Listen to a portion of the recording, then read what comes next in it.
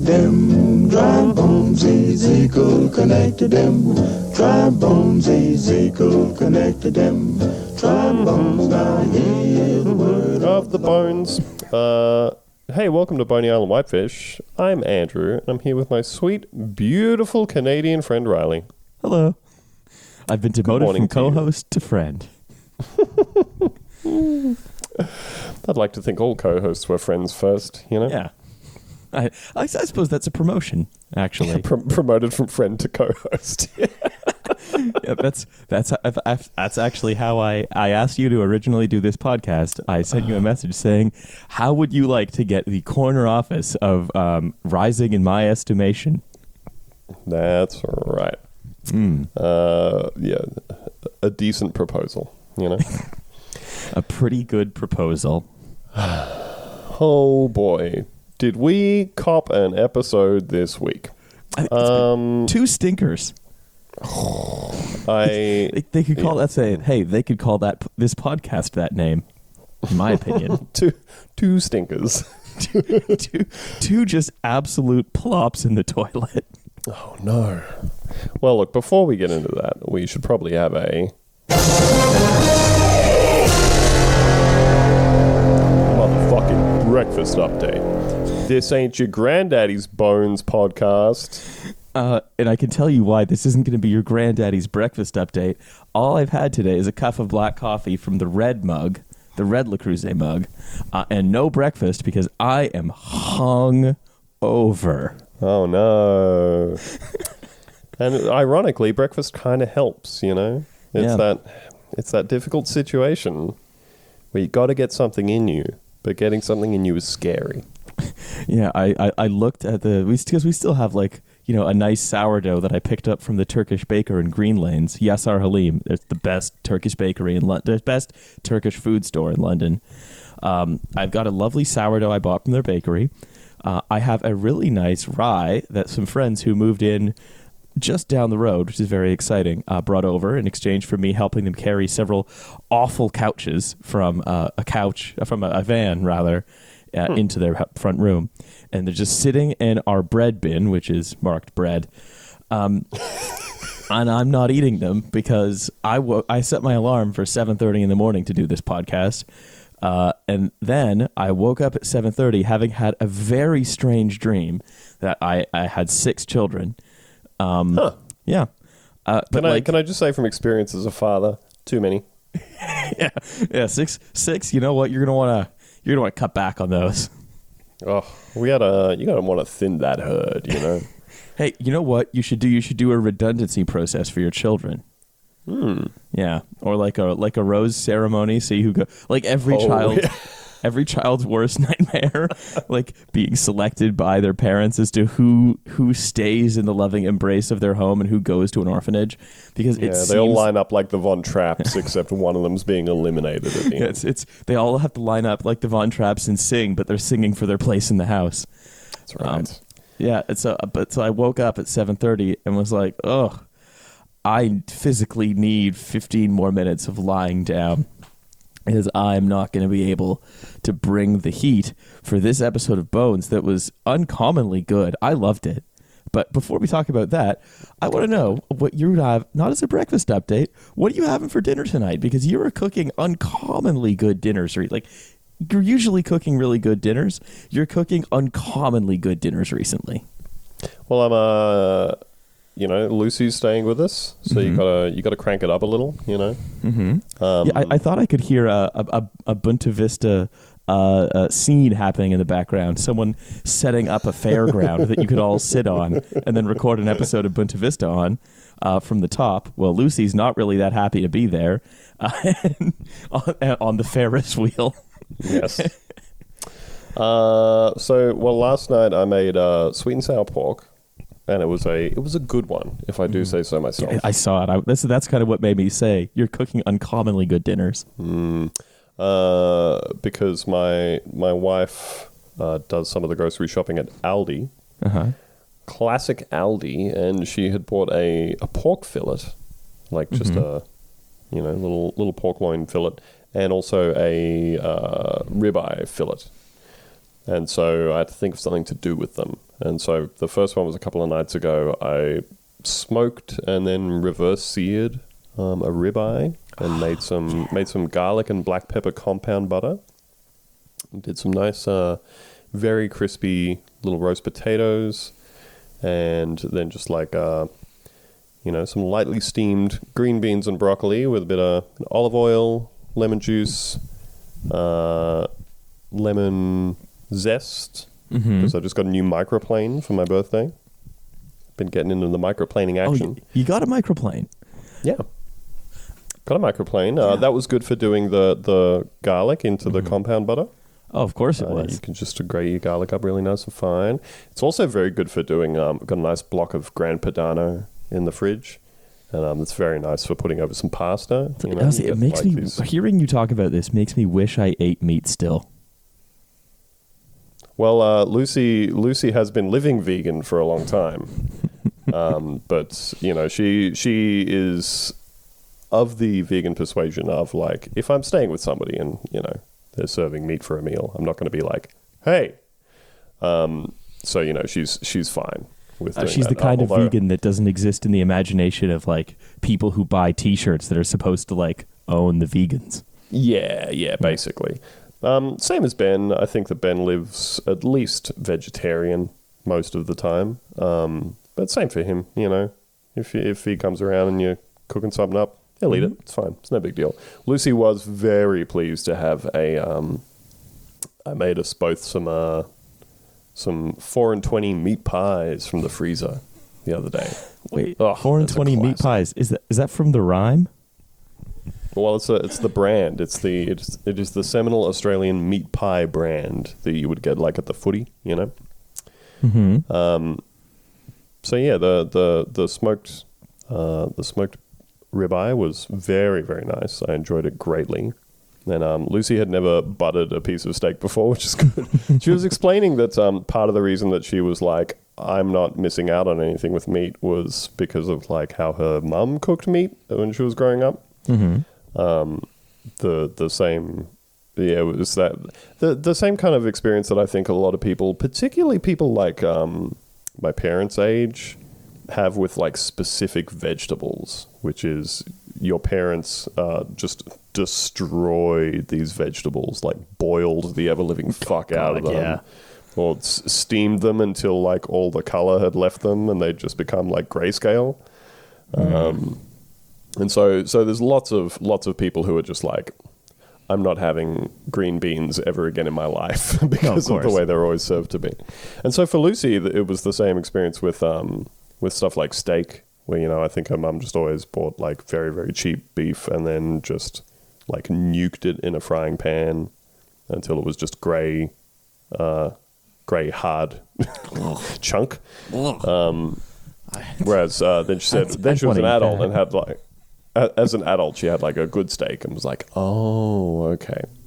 So she definitely enjoys the steak, very much enjoyed the ribeye. And then last night I turned the pork loin into sweet and sour pork, which, you got to do your little flour and corn flour dredge and then your egg wash and then the flour dredge again and deep fry all of that so it's nice and crispy. So do you have a deep fryer or do you just like dump one day oil into a pot? I use either my small or my large like enamel cast iron Dutch oven type things. So I got a couple of them. So currently I use one of those, and I have like a candy thermometer, which is one that you can like clip to the inside of a pan, and it has like the classic thermometer and a whole bunch of temperatures up the side for sounds like a thermometer. What's appropriate. Well, it specifically says though alongside different things. This is the point at which like sugar will melt. This is the point at which you will get a hard crack from like if you're like candying stuff, and then up at the sort of 170 degrees Celsius, that's when you start to hit the deep fry point. So that thing works pretty well, really. It's been a long-running debate for me whether I should ever actually buy a deep fryer or if I'm just encouraging, like, 10 years off of my life by doing that. And we got a pretty small kitchen in this house, so every appliance is a very, very careful decision. However, I did not regret, for my birthday, getting a rotisserie for my that barbecue. looks great. And then I made shawarma. I overnight marinated a whole bunch of chicken thighs, made a big meat spear, made a garlic tum. I don't know if I'm pronouncing that correctly. If Andrew is not pronouncing that correctly, please do not write in. Write to some other podcast. Mm-hmm. But that's where you emulsify a whole bunch of like fresh garlic cloves and like avocado oil. And a bit of chili oil, and it turns into this nice creamy garlic sauce. My wife made some homemade pita breads, and we had the nice shawarma kebabs for dinner. Oh my good God! So I've been enjoying it. Dinner update is better than my breakfast update today, which was I had 2 pieces of toast with Vegemite, butter and Vegemite. Oh yeah. See, last night my dinner update was very simple because I really like Italian food. I like making Italian food, and so I just made myself a little puttanesca. And then you had too much to drink, ruined it all. And then I ruined it by saying something stupid like, "Yes, I'll have 7 more drinks." Excuse me, Barkeep. I'll have 7 more drinks on a Wednesday. Yeah. Excuse me, yeoman. Could I have several of your Belgian strong beers? In fairness, I did that the other night when I was like smoking that ribeye and making dinner and everything, and like I was just feeling it. So yeah, you're vibing. You have like 4 or 5 beers, just like because if you're doing something where cooking, it takes like several hours and you got to watch and prod it.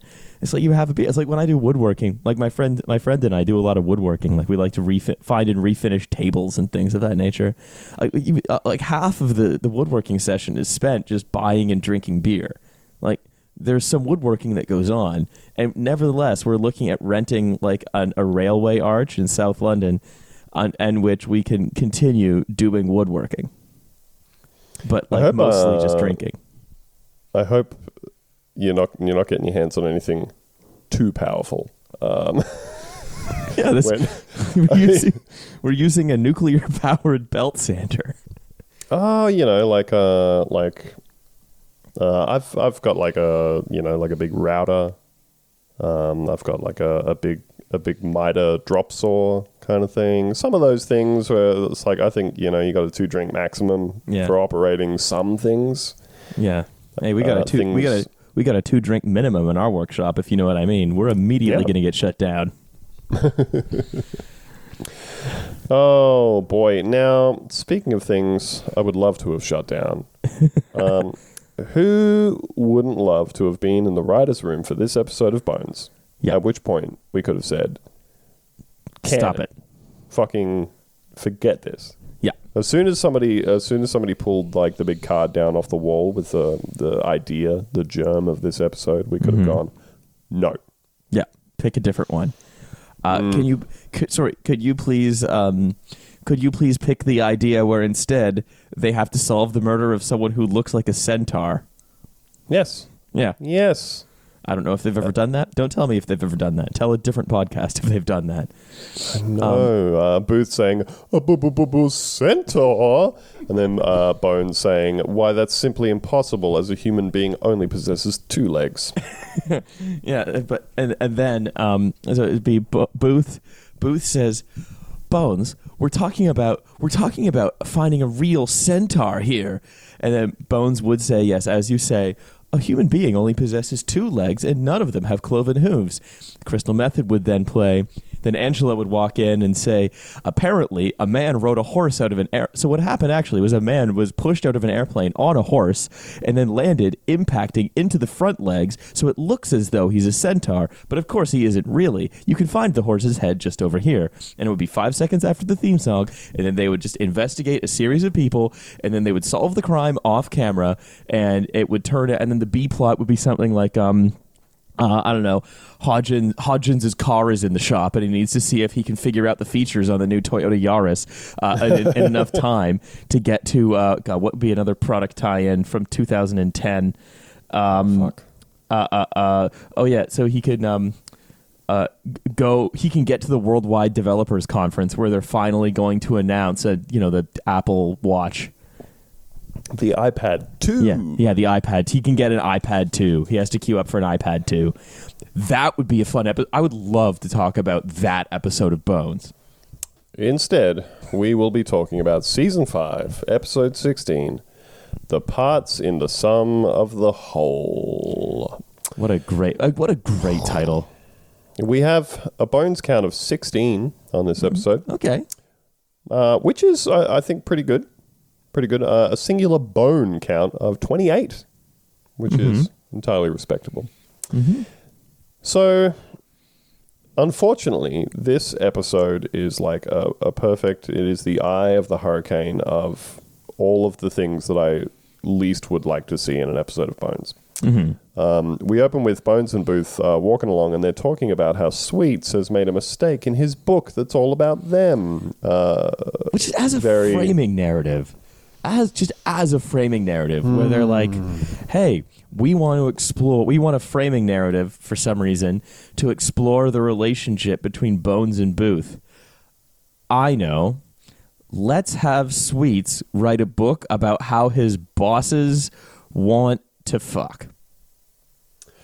Somehow they managed to come up with something worse than last week, where the entire sort of contrivance of the episode was, hey, what if we had somebody come and talk to you about how Bones' books are really about all the people she works with, and everyone insists that they aren't, even though they clearly are, for the whole episode. Instead, this requires the assumed knowledge that you know that Sweets has written a book about the two of them and their relationship, which has come up in this season once, actually, when he's talking to Gordon Wyatt. He says, I'm writing a book about these two, and my conclusion is that they're in love. And then Stephen Fry, says something like, yes, love is the warmest jubbly. I'm a national treasure for some reason. So that is prefigured, but it really does hit you like a truck if you don't specifically remember that awful conversation. No, if you just missed that episode of the show. So... they're discussing this mistake. Booth thinks that the mistake is about the two of them being in love, which is Sweets' big conclusion about these fucking two people that he works with. For some reason, he's written a book about them. Fuck off. Also, what publisher is like, yes, please, we'd like to publish your book about how this famous author, this famous crime-solving author, who has how most of the world understands Bones, who wrote the Kathy Reichs series, and then and an FBI agent are actually in love, which is also seems to be a subplot. So many the book stuff in the last 2 episodes really can just the writers. Maybe this was during like a secret writers' strike. Where they're just like, oh yeah, let's have another book as the framing narrative. Awesome. Yeah, I'm just imagining going to a publisher and saying, hey, would you like to buy a book about 2 people in my office who I think love each other? And it's going, no. It's a psychology textbook somehow as well. It's a psychology textbook about that uses a first year university psychological concept, they're sublimating their love for one another. It's like, yeah, I guess so. But how is an office gossip supposed to be a book? Don't know. So Booth thinks that that's what the mistake is, and Bones is like, no, I don't care about that bullshit. I only care about the facts. Yeah. There's so much of that.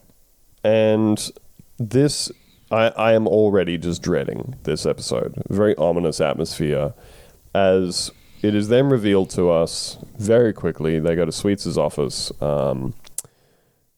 He says, this is my understanding of your relationship. And Bones says, that's your right as a psychologist to get everything wrong. And I guess she didn't learn anything from the demon episode about denigrating psychologists to their face. That's the real moral of the story of Bones, which is that you should be nicer to psychologists. So unfortunately... Unfortunately, this episode was finished. They finished and shot it, if you want to talk about the word unfortunately. Unfortunately, it is immediately revealed to us that this will be a flashback episode. That this entire thing takes place in the past as we examine the very first case that Bones and Booth worked on together. Mm-hmm. And I suppose if you are someone who watches this show for what you believe to be the like scintillating tension between Booth and Bones, I know that's why I watch it. Then yeah, I guess that this will be like a very tantalizing thing to you. Except for the fact that there isn't really any chemistry. It's kind of the same way that, like, you know how like Booth is good looking in the universe of this show, but only because people just keep saying it. Oh yeah. Not because that's like actually the case or anything. It's just it becomes reality because people keep saying it. And I think that's the same with their relationship, you know? They just go, oh, there is a lot of tension between you. Will you? Won't you? And the two of them just kind of look at each other with fucking blank faces, nothing going on. Well, there is also very much, right? It's one of these things where I feel like they say, well, we need to do some will they, won't they tension. And so we are going to have them say, will we, won't we? And then turn to the camera and be like, I guess we'll have to find out. But what we will do is hop down to the Toyotathon Super Savings event. So, unfortunately, it is flashback time. They need to tell Sweets about the first episode they worked on. First case that they worked on together, which, of course, is not the fucking one he's written about in his book. His whole book's fucked up. He's a big fucking idiot. You should throw the whole thing out. He spent years working on it. Somehow he spent years working on this book without actually talking to them about it, I guess. Because I feel like they could have clarified this for him, like, at the outline stage, but apparently not. Well, it's another one of these things, right, where it's like, you had an idea. Imagine the Bones writers' room where they're like, I have an idea. Let's explore their first case. We'll do it using the framing narrative of Sweet's book, and it's going to be that he got something wrong. And someone's going to say, excuse me, there are several conceptual problems with that idea. And he'll be like, bup. The 45-minute timer has started. You better do more writing and less conceptual reflection. Yeah, the big 10 minutes to midnight type clock starts ticking down on the wall. It's like you know in Ghostbusters when they're like, nobody picture anything in your head. Yeah. And then one of them accidentally pictures the Stay Puft Marshmallow Man, and that becomes Goza's vehicle for their destruction. And then Bones has to figure out what happened. And it's all marshmallow. And she's like, logically, this is impossible that there would be a giant Stay Puft Marshmallow Man. Booth is like, I always thought the Stay Puft Marshmallow Man was going to come get me. And then, the Crystal Method plays, and they're like, it's not the Stay Puft Marshmallow Man. It turns out it was just a very fat guy. Well, in this particular case, I think that the writer's room operates like that, where it's like, hey, nobody have an idea. No one have an idea, because then as soon as you have an idea, the big clock on the wall just starts, and everyone's like, fuck! Fuck, start writing. Damn it, we have to write another episode of Bones. You can't just say to the other writers, flashback episode about when they started working together, otherwise suddenly, tick, tock, tick, tock. I love Everyone has to put down their Subway sandwiches and get straight to it. and if they don't write a 45-minute episode of Bones in 45 minutes, then another one of them is led out of the room and doesn't come back, and then there are a few. Have they been released? How, or something worse happened to them? You don't know. What you have to do is you just have to keep writing. Don't think about it. Don't edit it. Just keep on writing. God. So unfortunately, we are going to be transported back, as if by magic, to the far-flung past of, what would it be, 2004 in the episode, I believe? Or like it would have been a couple of years before, because the first episode of the series is like Booth hoodwinking Bones to work on a case, right? So I think it's sort of heavily implied that they're like meeting. I know this because you and I have looked at the pilot script itself, doing a little bit of research, and like the first scene is just Angela flashing her boobs to a TSA agent, so he goes cross-eyed, and then Boing, oing, oing, oing. boobs. I'd let the 9/11 attackers on if they had boobs. Anyway, and then Booth and then Bones does karate to a bunch of federal agents, but Booth is like, we need you because you're the best. But that's going to come back up in this episode. Yeah, but that undermines the premise that no, they have worked together before, as though they were just pretending not to know one another in the first case. So, all right, so we are transported back to the heady days of 2004. Yeah, and the hair gel flowed free. It's hair gel for everyone. Nickelback's riding high on the radio.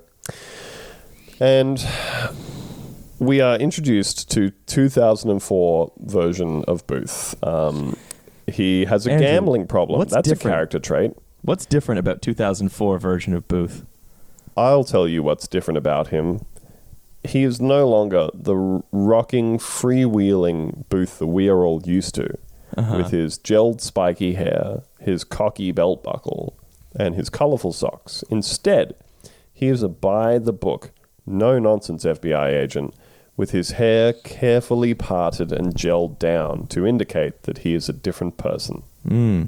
So because that is character development. That's character work. Is he going to learn some of his trademark characteristics in this episode?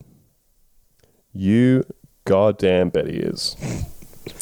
We are also told that a flashback to learn about how Booth started wearing novelty belts.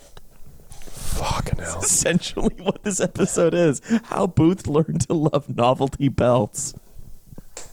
So he now I kind of don't get this as well, right? We're also told that back then he had a gambling problem, and that's introduced like it's going to be a big deal. And spoiler alert, it's fucking not.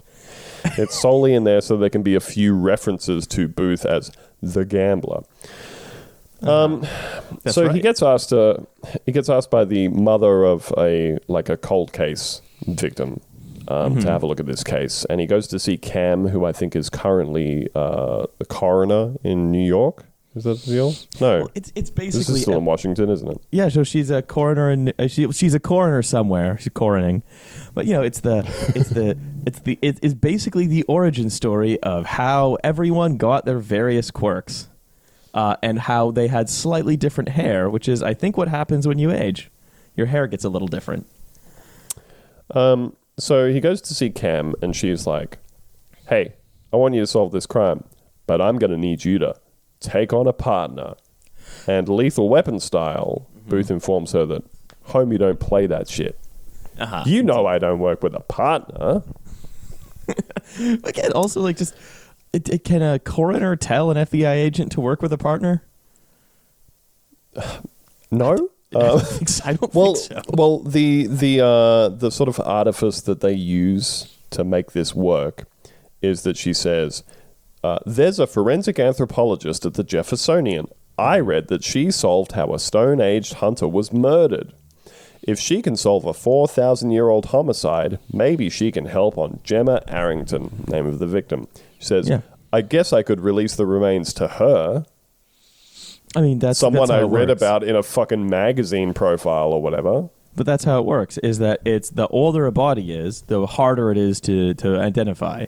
So you'll need to you basically need to be a better forensic anthropologist to identify older remains. It's a linear relationship. Booth then informs her, forensics don't solve crimes. Cops do.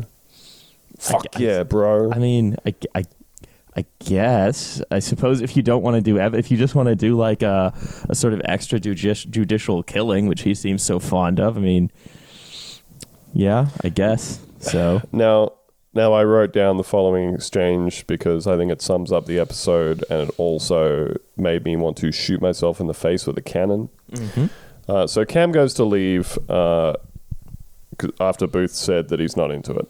Mm-hmm. And then he's like, oh, he's debating it, changes his mind, runs after her in the elevator and says, we then get the voiceover of Bones saying, that's when he said, and then in the flashback, Booth goes, what's that scientist's name? Voiceover Bones says, and Cam answered, Temperance Brennan, which is me. Fuck off. It's fucking painful. This whole thing is like the very small portions of this show that are rom-com shit between Booth and Bones. It's all that dialed up to 11, and it's very painful. Well, it's painful because it's so sort of cutely knowing, right? Where they're like, oh, now we're gonna introduce how they started doing their fun office experiments, and we're going to introduce how the two characters are secretly in love and kind of bicker a bit, but hey, they get to it and they solve the case. And we're going to do that. And there's there is a them falling in love montage set to the murder victim singing. I mean, so this is very terrible, right? So still in the flashback here. When Booth introduces himself to her, he goes to like a lecture that she's doing. I guess she used to do lectures. And he introduces himself, Special Agent Seeley Booth from the FBI. And she says, I'm Dr. Temperance Brennan from the Jeffersonian Institute for Sexual Harassment. We don't do much sexual harassment yet. We're planning to introduce that. Yeah, well, we haven't hired the main sexual harasser, but I have been consulting her. Fucking... So he says, do you believe in fate? And she says, absolutely not. That's how I introduce myself to people. I always introduce myself to people like that. Do you believe in fate? That sounds like someone who's going to do some sexual harassment. Yeah, that's actually how I introduced myself to you when I asked you to do this podcast. I said, do you believe in fate and bad television? God. So he says, do you believe in fate? And she says, absolutely not. Ludicrous. Cut to present day where they look at each other and Bones says, I still don't. And Booth says, I still do. Credits.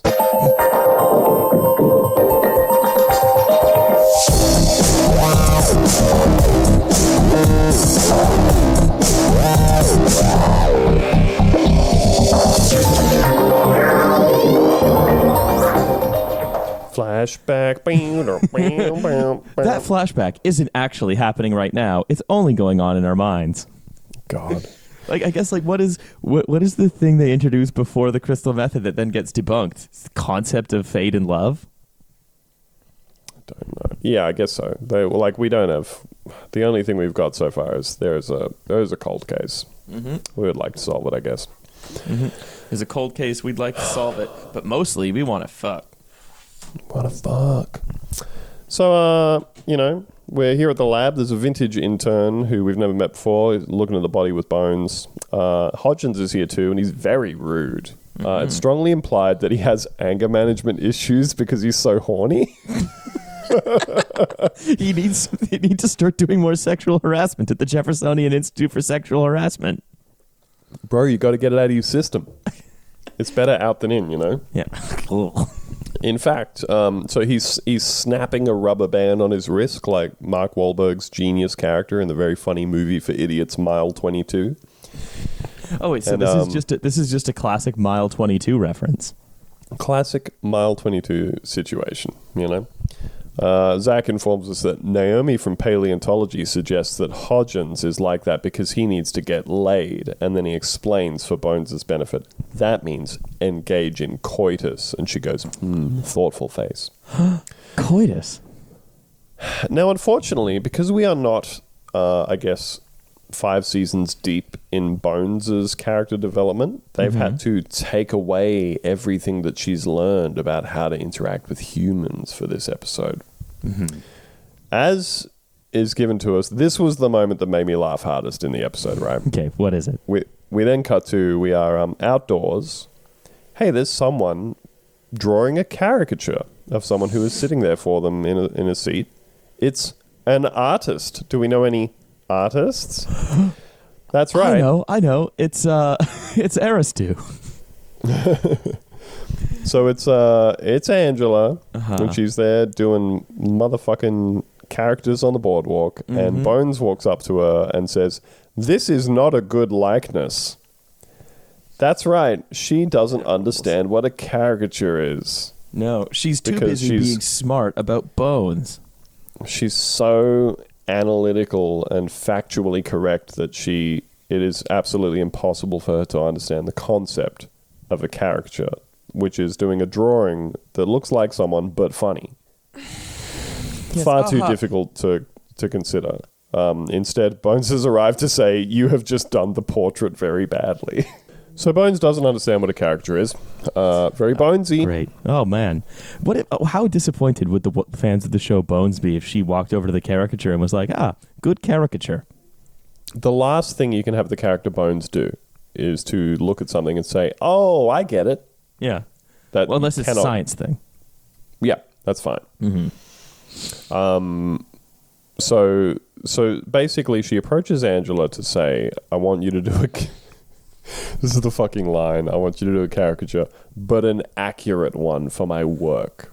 And then she pulls out the skull of this murder victim that she just has in her bag. Yeah. No gloves. No. There's flesh on it. Oh, yeah. She thrusts it into Angela's face. And it's like, could you draw a face to go with this skull? I love this. And the face that she draws is accurate to the person down to the hairstyle and jewelry.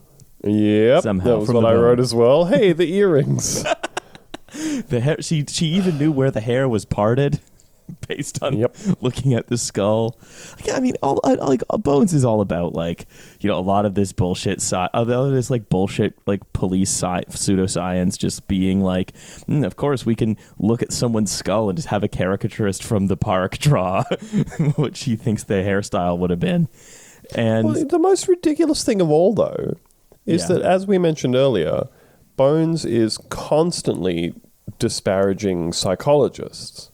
Because to her, this is just foolish. It's a fool's endeavor. It's wild speculation. Dun, dun, dun. It's wild speculation. It's based on nothing. There's no real grounding to it. However, she would love to get the fucking boardwalk caricaturist who went to art school to do a drawing based off a skull that she looked at for a minute. And that's evidence to her. You might as well. I mean, if this were pitched just a little bit differently, it could get people to be extremely skeptical of the police. Yep. Yeah, they just make up a bunch of evidence, get a boardwalk. Why not? Just get a caricature. Just get a caricaturist to draw the victim in a dune buggy with playing a flute or whatever. Yeah, it's great. Here's the victim roller skating. And here's the victim with big stink lines coming off him because he's dead. So Bones goes off to the FBI. The victim's eyes were just X's. Victim seemed remarkably stinky, Your Honor. So our victim loved roller skates and stank, and had a head 4 times the size of his body.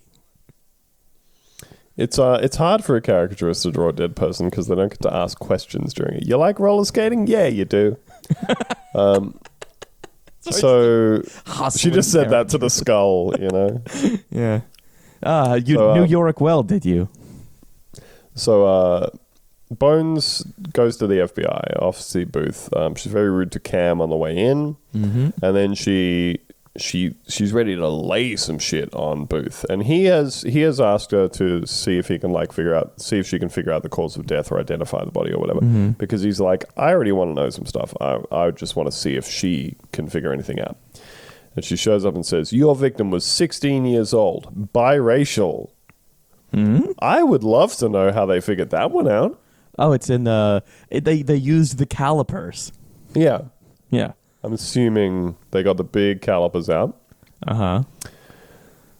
They say she was born in southern Alabama but moved north when she was 8 years old. Again, if this you is look a at the person femur, they cannot identify in any way. If you look at the femur, that there's an indicator in the femur that someone would have been born and then moved around then from that specific area to that specific area.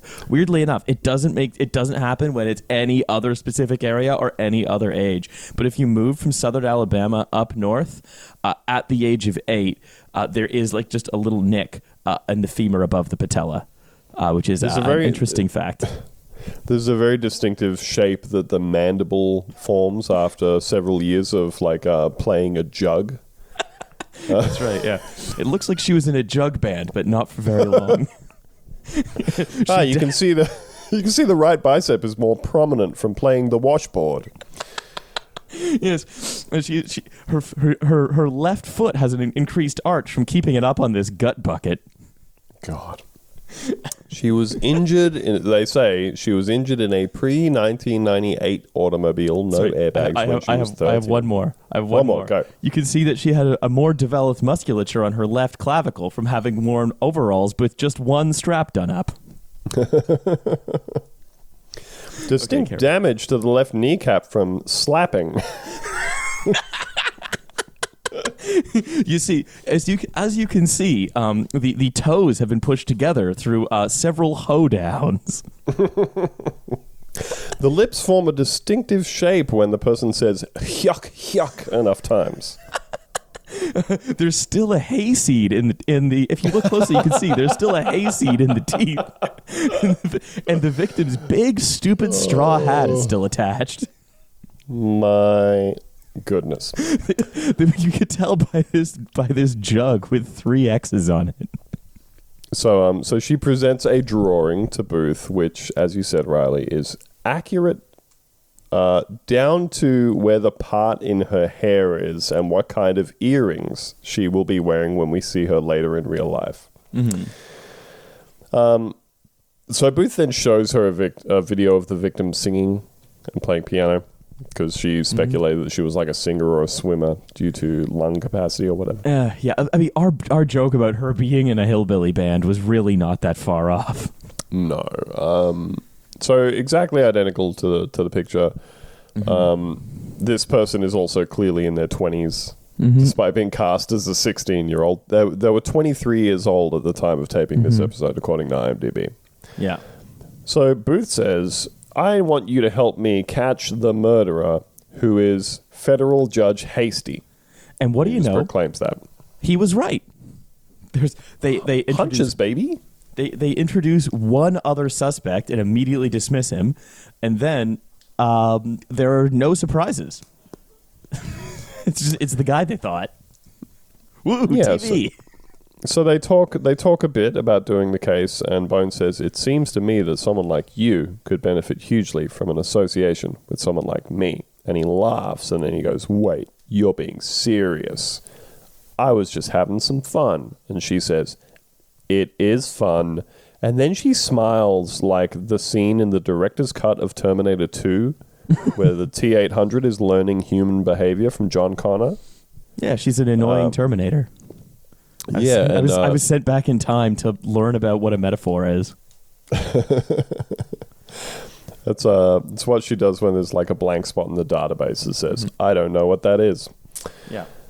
So we're back at the lab with Hodgins. He has the anger management problem from being too fucking horny. I assume this will be solved by getting laid at some point. As you said, Riley, they interview the victim's ex-boyfriend baseball player. There's like they say there's a bit of wood stuck in the skull or whatever the fuck. Yeah, and they're like, aha, baseball player, wooden baseball bat. Got him. Time for some wild speculation that doesn't go anywhere.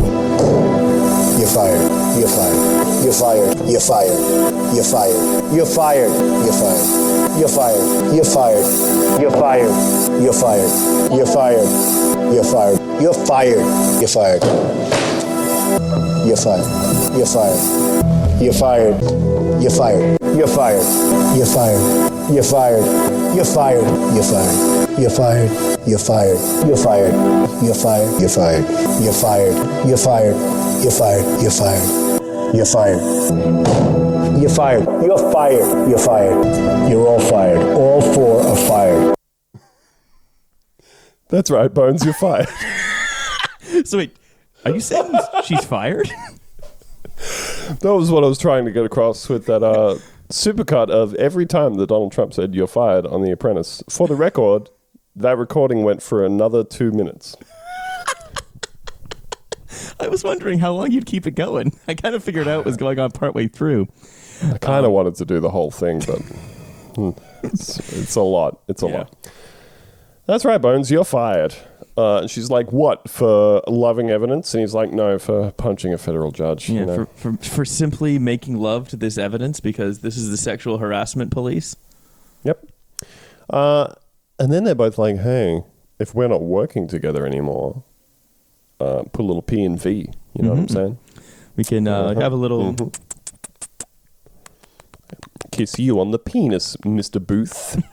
I will kiss you right on that penis of yours, Mr. Agent Seeley Booth. He's like, wait a minute, I have to tell you I have a gambling problem. And it's like, yeah, it's news to me, too, the audience. And she's to like, everybody. why are you telling me that? Oh, this might be going somewhere. And it's like, okay, so you have invented a problem for him to have so it can go somewhere? So that he can confess it. This is like when Rod and Todd and The Simpsons are like, they're watching the sheep, and it's like, Jonah has a sin to confess, but I don't. Of course you do, my son. The sin of envy. That's all well and good for sheep, but what are we to do? And so yeah, they've basically just given them. It's like Rod and Todd just hoping for a sin so they can confess it, and they've just given it to Booth. It's awesome. And then she's like, well, we can have sex, and then they kiss, and she's like, sorry, too much tequila. And it's like, yeah, fair enough, Bones. That's pretty sensible. Well, they go out the back, and they have a kiss outside the bar. They go, and then suddenly we cut back to present day because we've all forgotten that this is one fucking prolonged flashback, and Sweets is like, oh no, I'm ruined. This and then we're back in the book flashback that I'm writing. My fucking book about my friends. Because you kissed, that ruined the sublimated force that gives your investigations vigor. Oh fuck. So then we're back to the flashback, and Bones is like, nah, I'm not gonna bang here because we've both been drinking a lot of tequila. The next day, they're at the lab. Bones is hungover. You can tell because she's wearing her sunglasses inside. Mm-hmm. I've been wearing sunglasses this whole time we've been talking. Well, makes sense. Yeah.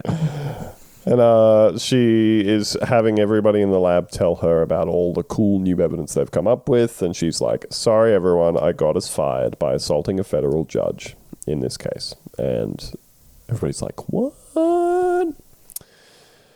Back over at the FBI, Zach, the nerd intern, arrives to tell Booth that he's a big fucking stupid idiot with a moron's brain for dumb guys. Mm-hmm. And also that they have proof that the judge did it. And I want to say this is just a big old case of...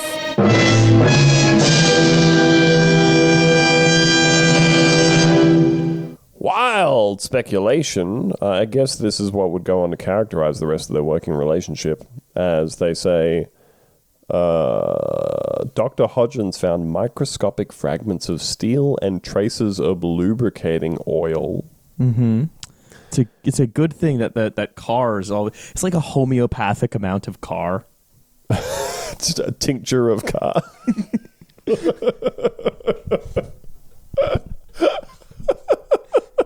Yeah, that's right. We found 1/1000th of car. Yeah, the victim's head. Quickly, give her, put it in some water and pour it on the bone. Maybe it'll be better. So they compared manufacturer's specs for the trunk of the judge's car. Yeah, specs, because they found a speck. They found a speck of car. I'm like, let's see who manufactured this spec. So just for you, our dear sweet listener, let me lay back out in case this hasn't been clear up to this point. What they're saying happened, right?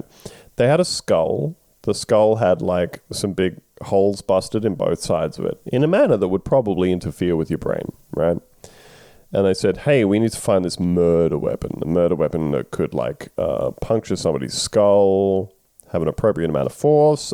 Over the course of the episode, they've said maybe it was like slammed in some kind of door with a protuberance, perhaps a bolt or a latch or something like that.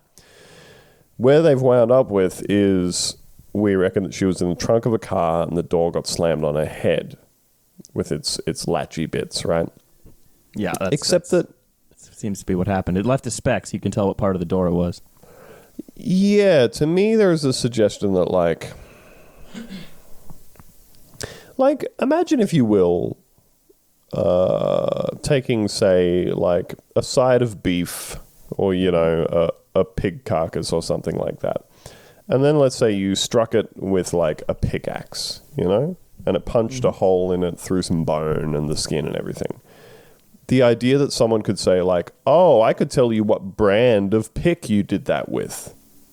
I mean, it's kind of the just same. So fucking stupid. It's the same thing as, like, looking at her skeleton, we could tell that she was in a jug band. You know, it's the same. It's the same thing. We need to spin 45 minutes of story out of, you know, just out of forensic evidence, which, you know, doesn't usually tell this compelling of a story. But like, the question really is, like, how is it that this, one of the most financially successful shows of all time, has had basically just zero cultural impact outside of this podcast? Right? Like, it's been largely, or I mean, has it? Like, it seems like that type of show is just such a relic of its time, of telling these sort of internally consistent stories that are supposed to, like, keep you hooked on the sort of the 45 minutes of tale telling. But ultimately, it's like, you know, the Da Vinci Code didn't exactly inspire anything but other, you know, airport novels, even though it was this, you know, famously a real page turner. But it's kind of the same thing, right?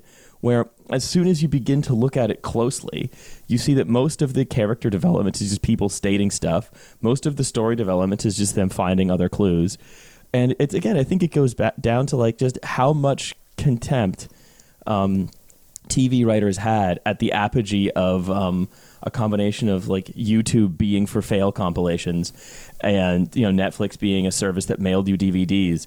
It's just, if you want to understand, like, how much legacy media was caught with its pants down by digital, you just have to, like, look at the way in which this story is structured. It feels like something you would almost write as a joke. Well, it's like we keep saying, they clearly get to a point and say, oh, we need to put something in the script about this, don't we? Mm-hmm. Like, all right, so Angela says, we compared manufacturer's specs for the judge's trunk to the victim's gaping head wound. Mm-hmm. After she's been in a dump for 4 years. So compared to, like this gives me an appreciation for Law and Order, right? Mm. Like your classic vanilla Law and Order, not the SVU or cybercrime or whatever the fuck else they got going on now. Just the regular stuff where it was like, we've got a body, we're going to go around and talk to, like, neighbors and people at venues and all this sort of thing. And then between all of this stuff, we've cobbled together a bit of a picture, and then we're going to interview some people and then kind of make up our mind based on this stuff, you know? And the other thing it makes me appreciate about Law and Order is that sometimes the person would get off. Mm-hmm. Sometimes they would say, we're very confident that this is the person who did it. And they would go to trial and they would be like, this piece of evidence fell through, or this bit of testimony wasn't good enough, and that person got away with it even though we're pretty sure that they're the one who did it. Very formulaic show. John Mulaney had a great bit in one of his earlier stand-up sets about, like, the background characters who populate Law and Order episodes. Mm-hmm. You know, one of them, he says, is guy who won't stop unloading things from a van even though he's talking to the murder police. and like, bartender who remembers every single person who has come into that venue over an 18-hour period. Mm-hmm. And, you know, there are some things like that, which are a bit silly and everything. But compared to this, where basically they write the whole thing out and then they get to a point and say, oh, but we also need to, like, catch the judge. So what we'll do is we'll write in a line that says that we found microscopic fragments of steel and traces of lubricating oil, and that we match that to a model of car, and we think that a jury will convict someone based off this, as though like, oil is not one of, like, the kind of oil that you would use on a car is not one of the most generic fucking things in the world. and the type of steel that car chassis are made out of. Yeah. Like, do you think you would be able to look at a type of steel that a car chassis was made out of and narrow it down to anything outside of like a 20-year window of a whole bunch of types of cars, makes, models, all that kind of thing? Like you could tell that it was from before a nuclear test or after a nuclear test. That's about it. But like, whereas they're trying to tell us that they have matched this to like a 62 Bel Air.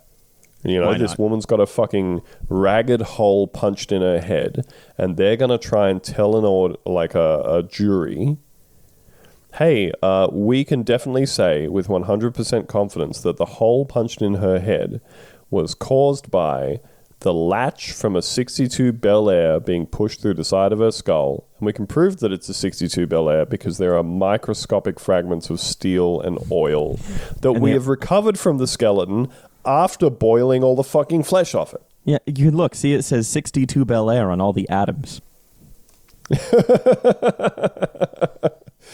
Exactly. Like, but don't worry, though. This doesn't matter because we can wrap all this up in the interrogation room.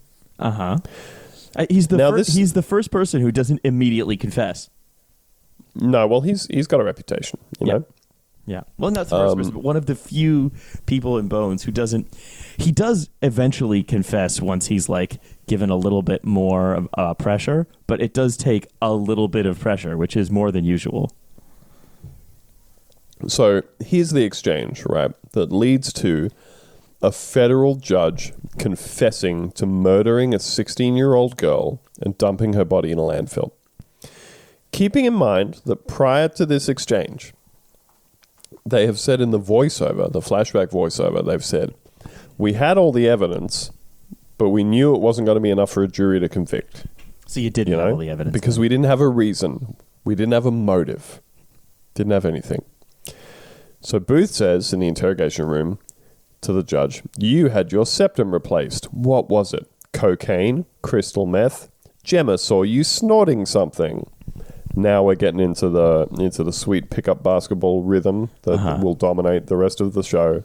Bones says he thought he killed her on the stairs, so he went to get his car. Booth continues, she regained consciousness as he loaded her into the trunk. Bones says he panicked and slammed the lid, which killed her. Mm-hmm. They could tell it from causing Judge Hasty to say, now, if somebody had said, like, in this particular case, we clearly don't actually have enough evidence to convict this person, and now we're just kind of spitballing in the room, causing a federal judge to say, I just wanted to stop her, reason with her, maybe offer her a bribe, but she ran. You know how judges are always telling FBI agents, Constantly well, I bribing. would have loved to offer the girl I killed a bribe, but she ran away from me. So I killed her, obviously. So if that's how double jeopardy works, right? I commit to a lesser crime, then you can only charge me with... I admit to a lesser crime, then you can only charge me with that one. That's right. Now, you may think, hey, there is a romance afoot, but it all falls apart because Bones is being insensitive to the victim's mother. Booth leads her out of the room to talk to her, and she immediately, like, again, just strikes him in the face. And she says, you are a bully. You use your gun and badge to intimidate people. And he says, you use your brain to make people around you feel stupid. That's the same thing. And she says, you are a stupid man. I hate you. I will never work with you again. And, you know... So that's kind of fucked up that whole thing. Back to present day. Oh no, you fucked up Sweets' book. Fuck you, Sweets. You're a fucking idiot. No one cares about your book. No one was going to buy it anyway. I would have bought it. Now they've laid that all on him. They leave. They go outside and kiss each other. What? Maybe they will. They will. And then Bones is like, no, I can't. I can't. I'm too sad. She says, you thought you were protecting me, but you're the one who needs protecting. I don't have your kind of open heart. Wah. I don't know what any... I don't know what that means. And then we close on her saying, you said it yourself, the definition of insanity is doing the same thing over and over again and expecting a different outcome. Except he didn't say that. Cam said that to Booth in like an earlier scene of this episode. Yeah. Thank you, writers, for obeying the Bones rules of not going back over your own episode to see what you wrote. That's an actual mistake, right?